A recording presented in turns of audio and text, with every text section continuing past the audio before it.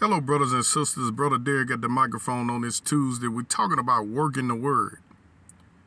Father, I pray, Father, Lord, that you express yourself through me, Father.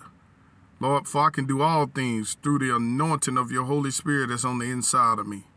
For greater are you that is in me than he that is in the world. Lord, you have made me a king and priest. You have made me an ambassador of Christ. For, Father, it is you who is at work within me, both the will and the do of your good pleasure. Lord Jesus, before the foundation of the world, Lord, you knew me, Lord.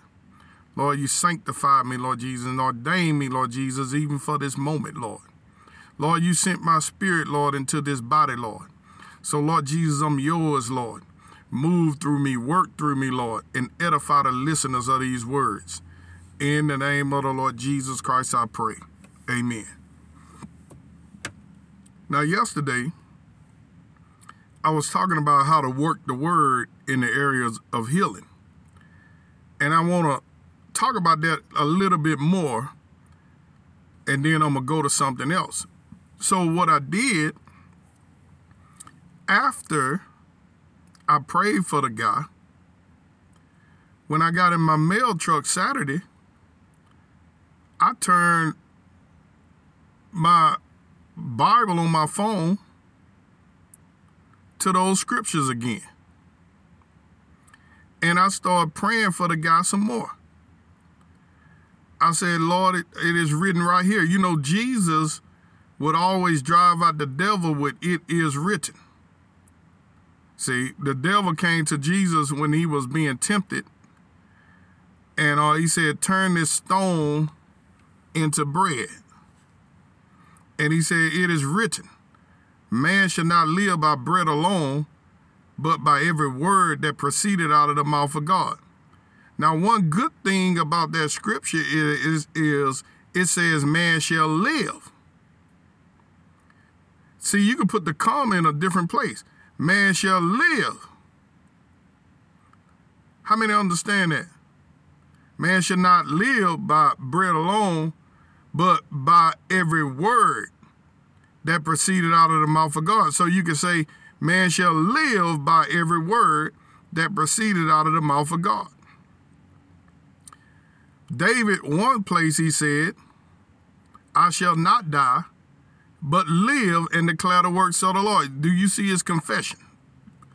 So what I have learned through scripture is the way to build anointing. How many of you ever did a study on anointing? Jesus had a lot of anointing. Anointing is a tangible presence, something tangible. You remember when Jesus passed by the woman and she touched him and he said virtue went out of him? He felt something leave him. It's an invisible force that is actually on the person. But it's built by confession, acknowledging who you are, acknowledging what the word says about you. Do you know that Jesus constantly affirmed himself about what the Father said about him? One place he said, my Father even now will send legions of angels, but suffer it to be so. Another place he said, my Father and I are one. Another place he said, before the world was, I am. He always affirmed himself. I am the vine, ye are the branches. He wasn't ashamed to say who he was. The Bible say be imitators of Christ. He called himself the vine. So a lot of people think it's arrogance to acknowledge who you are. But Jesus acknowledged who he was. Before Abraham was, I am. He said that one time. He didn't hide who he was. He acknowledged. Even if he said it to himself, he was constantly affirming who he was. Go back and check it out.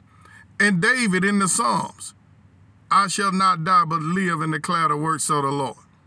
The heavens, even the heavens of the Lord, but the earth have he given to the children of men. He was letting you know that God has gave the earth to me. He constantly affirmed the word of the Lord. And so what I did was I affirm. I say, Lord, I lay hands on the sick. It is written. I lay hands on the sick and they recover. That man has to recover. Why am I doing that? To build my faith up. Why? Because the enemy will try to mess with your mind, tell you, hey, what you just prayed over that brother, it didn't work, or what. So what I do is I don't confess the enemy's words. I counter them with truth. I go to the word. When I hear that spirit messing with me, that spirit of unbelief, I go to the word and get me some faith. Because faith comes by hearing and hearing that word. So I go back and affirm that word. I say, man, that man got to recover. For I lay hands on him in the name of the Lord Jesus, and he shall recover. For Lord, it is you who is at work within me, both the will and the do of your good pleasure. Lord, you told me to go in the world and preach the gospel to every creature. And these signs shall follow them that believe. They shall lay hands on the sick, and they shall recover. Lord, you bore our sins in your body on the tree, that we, being dead to sins, should live unto righteousness, by whose stripes we were healed. If we were healed, we are healed. You know, you might have to confess that for yourself. And what you do is you don't let the word of the Lord depart from you before your eyes. So what I did, I had it on one of those telephone stands in my mail truck, and I plugged it up so to keep energy, and I put that word, I just let that word be illuminated. And I deliver a letter and look at that word, looking at that word, and meditate thereon day and night, saying the word over and over again. Why? Because faith comes by hearing and hearing the word of the Lord, but the power over death and life is in your tongue. And so as I give voice to the word of God, the law of the spirit of life in Christ Jesus has made me free from the law of sin and death, and is activating the thing desired. Let's go to Luke, the 6th chapter. And let's start at the 38th verse. It says, give, and it shall be given unto you. Good measure, pressed down, and shaken together, and running over, shall men give into your bosom.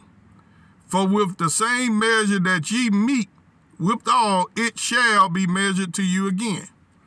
Now, suppose some of you have some financial crisis or financial problems. God has gave you the blueprint to get out of it. You know, the blueprint for everything is in the word of God.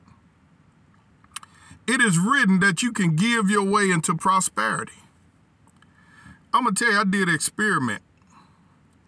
I said, Lord, I need a certain amount of money.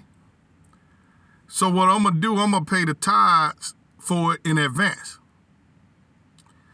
So I took this seed and I planted it where I felt led to plant it. And I say, Lord, I give this seed in advance, expecting this amount. Let's just I'm going to throw a fictitious number out there. Let's say I needed $250. So I sold a $25 seed. And I say, Lord, I'm claiming that the tithe on $25 is $250. Lord, I give this in advance, and I call in $250. But Lord, I'm not limited to that, Lord. You could do it 30, 60, or 100 fold, Lord. But Lord, I'm proving the word. See, one place in the area of tithing, God told them to prove me. In other words, if you think I'm telling you a lie, I give you the permission to try it out and see if I'm lying to you. So I tried it out, but I ain't do it after I got it. I did it in advance just to see something. And my God, the windows of heaven opened. God did exactly what I thought he was going to do. And before I did it, I told him, I said, Lord, I'm going to test you out in something. I just want to see something to see if this works. It might not work. I wanted to see did it work. Luke 6:38, give, and it shall be given unto you. Good measure, pressed down and shaken together, and running over, shall men give into your bosom. For with the same measure that you meet, withal it shall be measured to you again. All of that came to pass. See, if you trust in the Lord and you work the word of God, God will bring it to pass. Why? Because he watcheth over his word to perform it. Hallelujah. I got a lot to say, but I'm out of time. Be blessed.